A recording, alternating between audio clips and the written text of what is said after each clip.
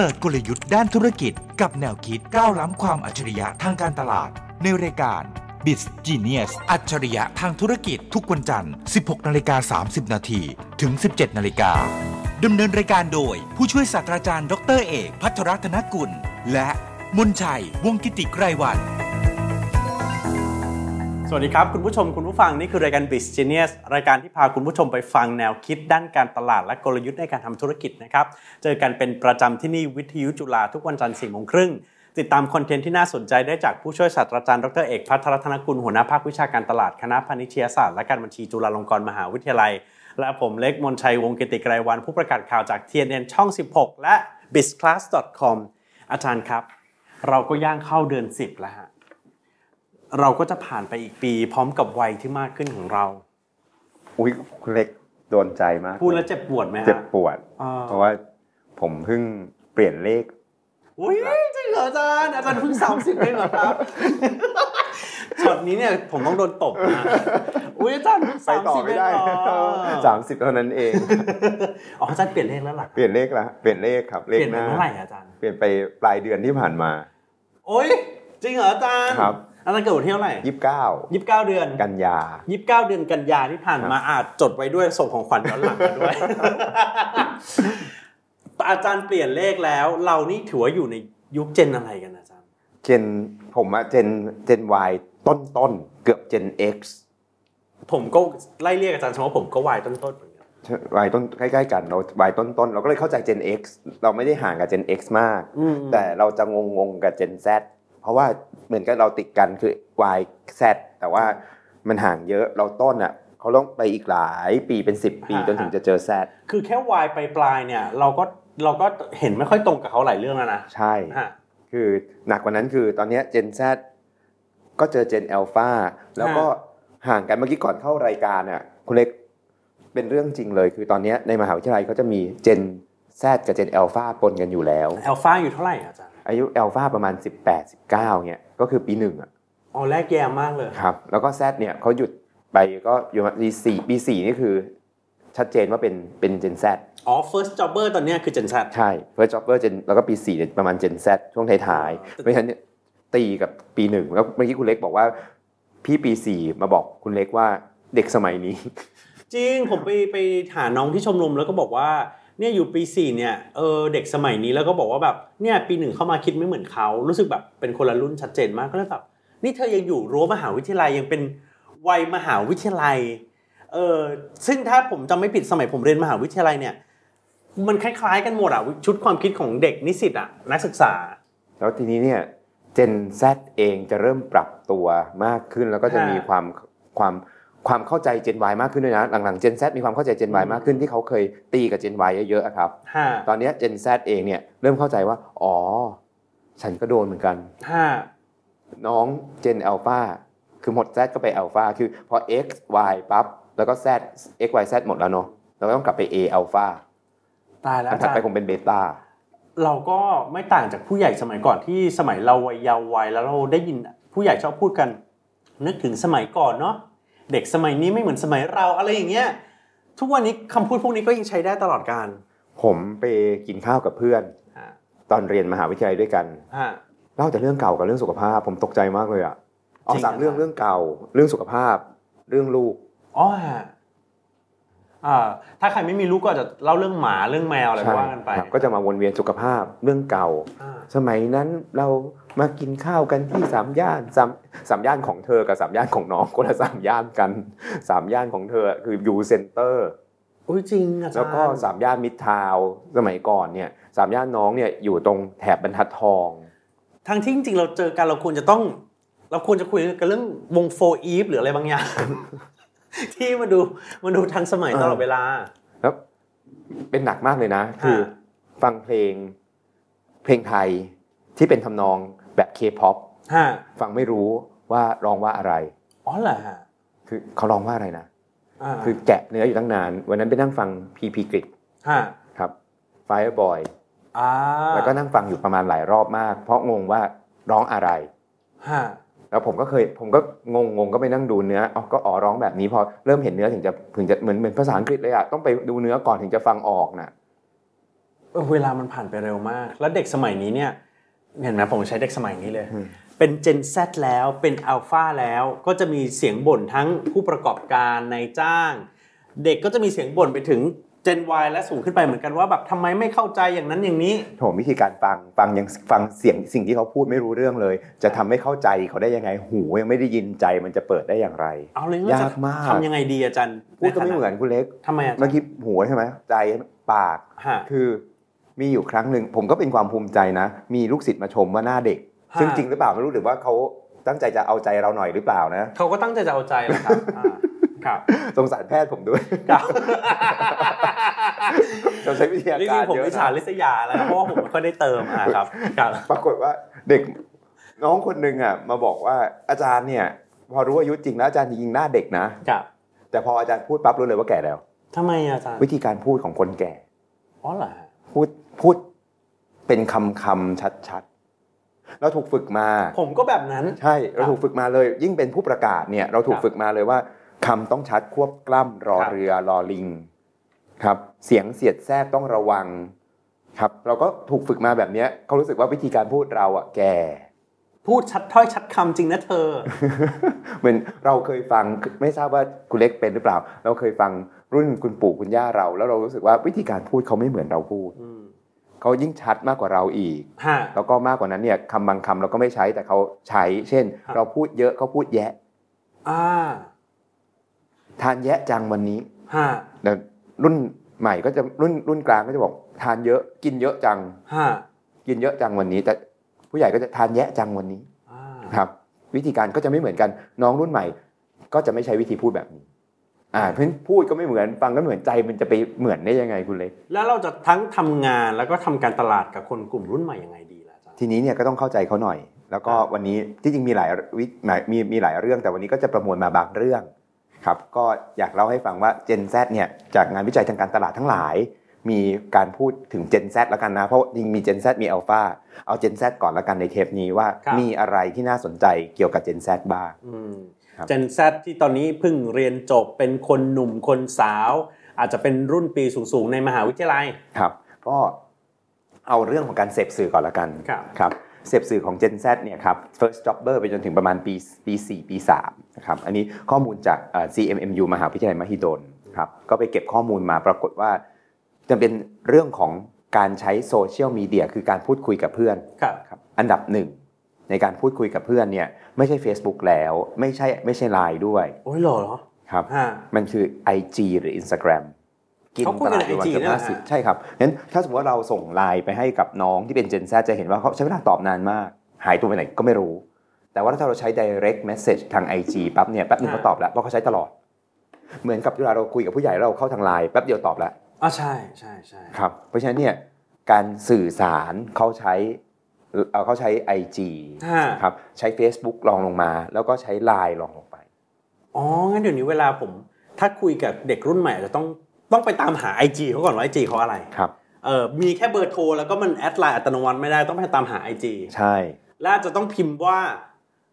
รูปสวยจังไม่เหมือนตัวจริงครับ ให้เขารีบตอบกลับมาน้องๆนั่นเขาด่าเลยเขาอาจจะบอกว่าเราต้องตอบเข้าไปว่าหมายถึงสวยและดูดีกว่าตัวจริงว้าวไม่ใช่ตัวจริงสวยและดูดีกว่าไม่เป็นตัวด่านะครับคุยกันใน IG อันนี้แค่ช่องทางนะอันนี้คือ IG ครับช่องอันที่2คือแล้วเขารับข่าวสารจากทางไหนเอาใหม่นะถ้าพูดคุยIG ถ้ารับข่าวสารเกือบ 50% เป็น X หรือ Twitter ครับแล้วก็รองลงมาเป็น Facebook รองลงมาเป็นโทรทัศน์โทรทัศน์นี่ 10% โทรทัศน์อยู่ท้ายสุดเลยครับจริงๆมีท้ายกว่านั้นแต่ว่าโทรทัศน์น้อยมากแล้วหนังสือพิมพ์เนี่ยอาจจะไม่อยู่ในตัวเลือกแล้วหนังสือคืออะไรนะคือหลายครั้งเราบอกว่าโอ้โหลงหน้า1ไทยรัฐด้วยนะยุคเรายังทันอะไรลงหน้า1ไทยรัฐเนี่ยเรื่องใหญ่มากถ้าไปบอกกับน้องยุคนี้ว่าได้ลงหน้า1ไทยรัฐด้วยนะเราจะเห็นว่าเขาไม่ตื่นเต้นลงหน้า1ไทยรัฐแล้วไงนะirrelevant อาจารย์เชื่อไหมว่าผมเพิ่งคุยกับรุ่นน้องที่ชมรมก่อนหน้านี้แล้วสมัยเราเต้นสันก็คือเต้นแรงเต้นการับน้องกันใช่ไหมอาจารย์มันจะล้อไปตามยุคสมัยแล้วอาจารย์บอกว่าดูสิพวกเราอายุเยอะแล้วผมก็เขียนเราอายุไม่เยอะดูอย่างแบบเพลงที่เราชอบพูดกันPCT โทรศัพท์ชั้นดีมีมาตรฐาน ไม่เข้าใจเด็กคือ PCT คืออะไรเราเองก็ไม่ได้จับ PCT แล้ว PCT มันหายไปจากบนโลกใบนี้แล้วเด็กยังไม่รู้อะไรคือ PCT เล่นอะไรกับ PCT ใช่มันมีแสดงว่ามันก็มีของที่ obsolete แล้วมันหายไปตามกาลเวลานี่เยอะมากครับPCT คืออะไรนะ PCT แต่ก่อนที่มันจะใช้เป็นโทรศัพท์ที่ใช้เครือข่ายผูกกับโทรศัพท์บ้านหนูๆก็ไป Google เอานะลูกอันนี้ข่าวสารแต่เดินไปเดินมาแล้วโทรศัพท์ได้แต่ถ้าจะโทรต้องยืนนิ่งๆนิ่งที่สุดใช่ไหม PCT เนี่ยเป็นตัวอย่างหนึ่งของการฝึกความอดทนอันนี้เรามีความ good old day เห็นไหมอาจารย์เราใช้ PCT เนี่ยเราจะต้องแบบคือถ้าเราพูด100 คำเนี่ย70 คำจะเป็นพูดฮะ100 คำเนี่ย70 คำคือฮะเป็นยุคอะไรก็ไม่รู้เนาะคือมีมือถือแล้วด้วยนะแต่คนก็จะใช้ PCT เพราะว่า PCT ถูกกว่าเยอะแล้วมันเชื่อมกับแลนด์ไลน์ซึ่งสุดท้ายก็อยู่ไม่ได้เพราะมันไม่ไหวจริงๆครับแล้วก็แต่ว่าประเด็นที่1คือประเด็นที่เราคุยกันอยู่ก็คือว่าเราจะเห็นว่ามีการเปลี่ยนแปลงครับเมื่อกี้เป็นเรื่องของการรับข่าวสารข้อมูลอันถัดไปคือรับเอนเตอร์เทนเมนต์ความบันเทิงครับ YouTube ก็ไม่ใช่ที่1เอาไม่ใช่หรอ Netflix Netflix คือที่1 YouTube คือที่2ตายแล้วถ้าเป็นเราก็ต้อง YouTube สิใช่แล้วมันก็ไม่แปลว่าสิ่งที่ใช้เสพในมุมต่างๆในเชิงมิติของการเสพสื่อไม่เหมือนกันเลยครับซึ่งถ้าไปคุยกับน้องที่เป็นน้อง Gen Z น้องก็บอกว่าอ้าวไม่รู้กันหรอกเหรอใช้ direct message ของ IG อยู่แล้วไม่ต้องทำวิจัยฉันบอกมาถามฉันก็ตอบได้แล้วก็ใช้ X หรือ Twitter ในการดูข่าวงั้นข่าวที่น่าเชื่อถือของเขาไม่ได้อยู่ในหนังสือพิมพ์ข่าวที่น่าเชื่อถือของเขาไม่ได้อยู่ที่หนังสือพิมพ์หรือโทรทัศน์มันอยู่ที่ X ที่พี่ๆหลายคนไม่เคยเข้าเลยก็เลยกลายเป็นประเด็นว่ามันไม่เหมือนกันจริงๆส่วน entertainment เขาอยู่ที่ Netflix งั้นเขาใช้เวลากับ Netflix เยอะมากดังนั้นการที่ได้โฆษณาลงใน Netflix หรือทำกิจกรรมกับ Netflix จึงมีความสำคัญมากกับน้องยุคนี้ดังนั้นถ้าจะบอกว่าเอาล่ะผมเป็นหน่วยงานนึงผมอยากสื่อสารให้เด็กมีคุณธรรมแล้วก็เป็นคนดีของสังคมผมเลือกลงประกาศในหนังสือพิมพ์แล้วก็ทำซีรีส์ออกทีวีซะเลยจริงๆแล้วนะเด็กก็ไม่ได้ดูแต่มาทำซีรีส์ลง Netflix ได้นะคุณเล็กใช่แล้วพอพูดอย่างนี้ก็เลยสปาร์คหลายอย่างมากงั้นอยากทำกิจกรรมเพื่อเยาวชนเพื่อสังคมที่ดีขึ้นกับน้องคนยุคใหม่หรือโตไปไม่โกงกิจกรรมต่างๆดีๆที่เคยเกิดขึ้นแล้วมันอาจจะจำเป็นต้องเปลี่ยนสื่อนิดนึงเรื่องนี้เรื่องใหญ่แล้วก็ทำให้เห็นถึงวิถีที่มันไม่เหมือนกันเลยแล้วบางทีง่ายๆผมงงล่าสุดมีท่านหนึ่งอันนี้ท่านคือเจนเนี่ยต้องไม่ใช่ที่อายุอย่างเดียวเจนเนี่ยมันอยู่ที่ไลฟ์สไตล์มีอาจารย์ผู้ใหญ่ท่านหนึ่งอายุผู้ใหญ่กว่าผมแต่จริงๆใจของท่านอาจารย์วัยรุ่นไปซื้อรองเท้าไปอุตส่าห์ไปต่างประเทศด้วยกันเดินห้างนิดนึงอาจารย์บอกต้องวิ่งไปซื้อรองเท้ายี่ห้อนี้ผมบอกว่ามันดียังไงนะรองเท้ายี่ห้อนี้อยู่มาตั้งนานแล้วไม่เห็นมีใครซื้อใช้บอกในซีรีส์ Netflix ฉากสุดท้ายพระเอกนางเอกซื้อรองเท้านี้ให้พระเอกผมก็เลยอยากได้รองเท้านี้แล้วผมไปดูโอ้ขายดีจริงๆวัยรุ่นซื้อเยอะจริงๆบอกว่ามันเกิดขึ้นได้ยังไงเกิดขึ้นจากซีรีส์เกาหลีซีรีส์นั้นแล้วเป็นฉากสุดท้ายที่จ่อแช่รองเท้านี้ไว้ว่าเป็นของขวัญจากนางเอกว้าวครับคู่ละ 20,000 ว้าวโอ้โหเปลี่ยนแบรนด์จากแบรนด์เก่าๆให้ทันสมัยขึ้นทันทีเพราะเอนเตอร์เทนเมนต์กับชีวิตของเด็กยุคนี้เขาอยู่กับ Netflix งั้นช่องทางต่างๆไม่เหมือนกันอันนี้อย่างแรกเลยครับพูดถึงใน Netflix อาจารย์ในซีรีส์เกาหลีหรือหลายๆอย่างเนี่ยแต่ก่อนสมัยเรียนการตลาดยังจำได้เลยเธอต้องทำให้มันเนียนๆอย่าให้รู้อย่าขายจงแจ้งวันดีคืนดีดูซีรีส์เดี๋ยวนี้หยิบแบรนด์หยิบขวดขึ้นมากล้องแช่ค้างรู้ว่านี่คือขายแน่ๆสปอนเซอร์แน่ๆก็ดูเนียนก็ดูไม่เป็นไรก็เลยแบบเอามันกลับที่จับทางใช่นั่นคือเรื่องที่1คือเรื่องของการเสพข้อมูลข่าวสารสื่อและเอนเตอร์เทนเมนต์ต่างๆที่ไม่เหมือนกันมันทำให้ไลฟ์สไตล์ไม่เหมือนกันแล้วทีนี้ไลฟ์สไตล์ที่ไม่เหมือนกันและตัวสำคัญคือเรื่องอะไรคือเด็ก Gen Z ต้องการบาลานซ์สมดุลอะไรอาจารย์สมดุลในทุกเรื่องคือเรียนหนักก็ต้องบาลานซ์ใช้ชีวิตทำงานหนักก็ต้องบาลานซ์ใช้ชีวิตแนวคิดที่เคยบอกว่าต้อง work hard เนี่ยเพื่อจะได้สำเร็จเนี่ย Gen Z ไม่ได้คิดอย่างนั้น Gen Z คิดว่า work life balance สำคัญมากเพราะฉะนั้นเนี่ยเขาไม่รอ work hard เพื่อจะไปมีความสุขในอนาคตหรอกเขาต้องการ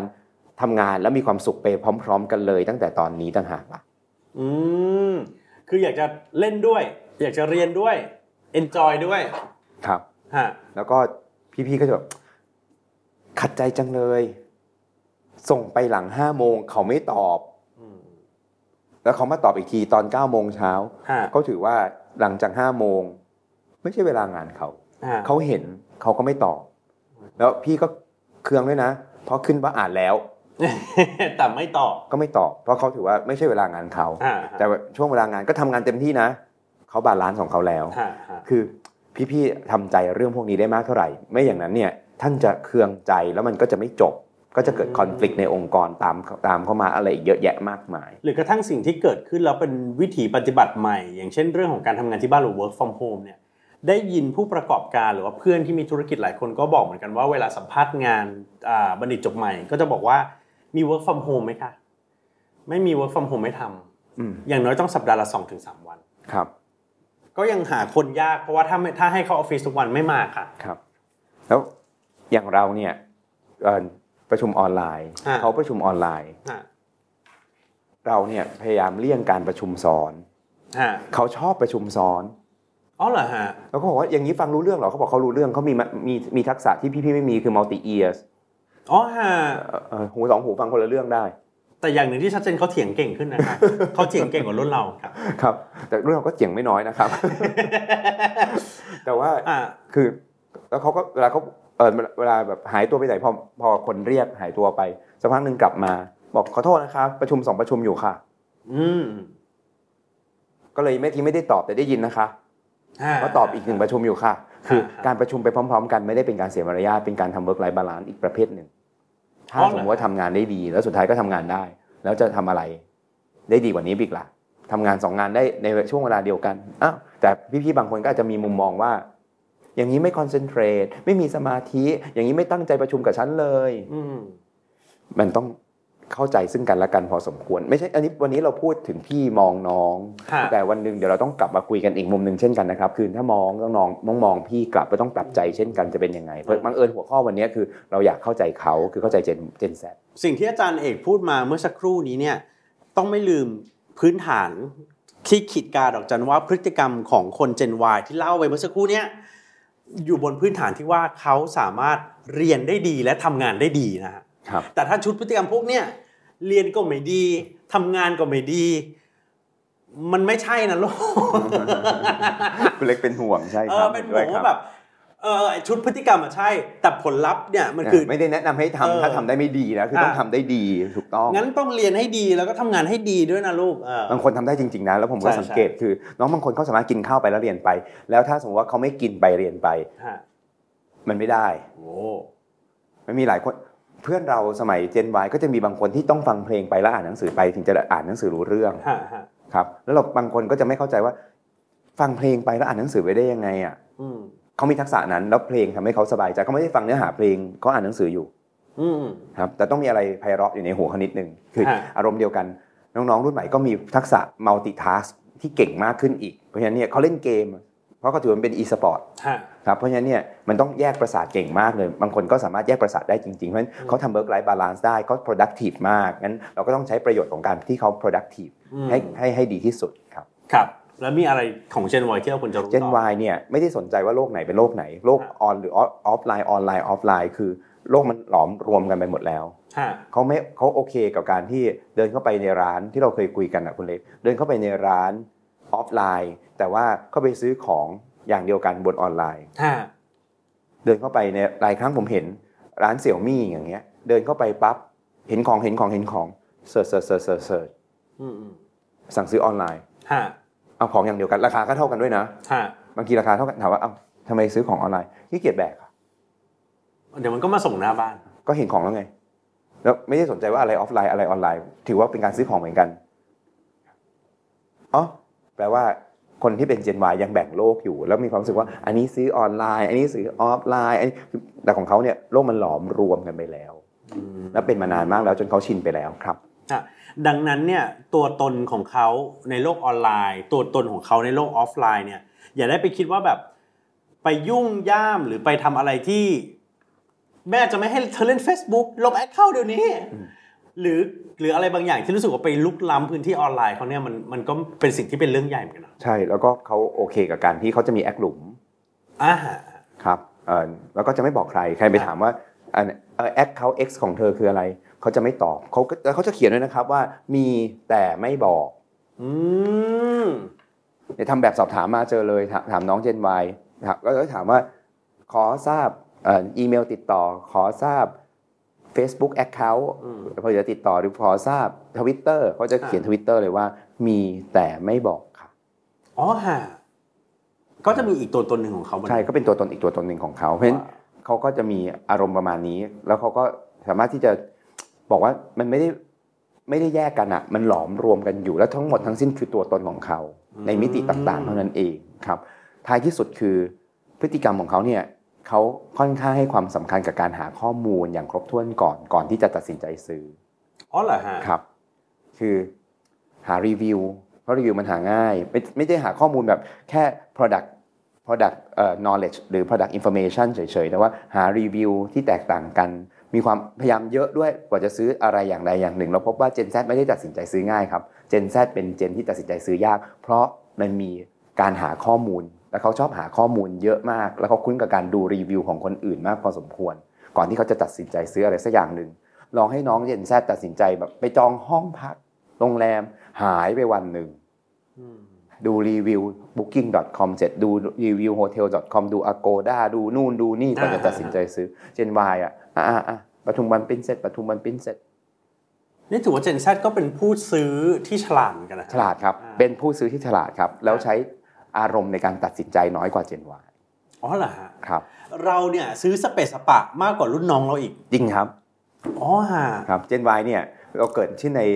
ยุคของ pop culture ใช่ครับอะไรที่เป็นแบบสีสันหน่อยน่ารักอย่างเงี้ยก็จะซื้อเพราะอะไรซื้อเพราะน่ารักแล้วเอาไปทำอะไรไปวางไว้เฉยๆอยู่ไหนแล้วก็ไม่รู้วันนั้นตอนซื้อน่ารักมันก็เลยสะท้อนผ่านสิ่งนี้อาจารย์สะท้อนผ่านสิ่งที่ถ้าไปเดินในสยามสแควร์หรือกระทั่งเดินในจุฬาหรือเดินในที่วัยรุ่นเขาอยู่เยอะเราจะเห็นว่าการแต่งตัวของวัยรุ่นสมัยนี้เนี่ยหลากหลายมากมันจะไม่เหมือนเราที่มันแต่งคล้ายๆกันแล้วก็เดินสยามก็จะเป็นบล็อกคล้ายๆกันช่วงนี้แนวนี้กำลังมากางเกงขาใหญ่กางเกงเอวต่ำผ้าใบแบบนี้กำลังมาก็ใส่เหมือนกันแต่น้องทุกวันนี้เขาแต่งต่างสไตล์หลากสไตล์มากแล้วก็หลายๆอย่างที่เกิดขึ้นเราจะตกใจคือแม้แต่แบรนด์หรูของเขาชื่อแต่ละแบรนด์ที่เขาพูดกับสิ่งที่เราพูดเป็นคนละแบรนด์กันครับอ๋อเหรออาจารย์ยังไงฮะแล้วของเขาไม่ถูกนะครับเช่นผมไปถามลูกศิษย์ว่าแบรนด์หรู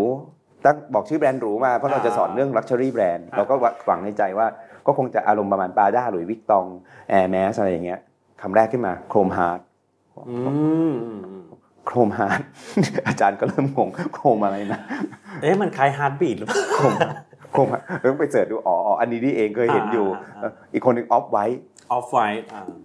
โครมฮาร์ดออฟไวท์เริ่มงงแล้ว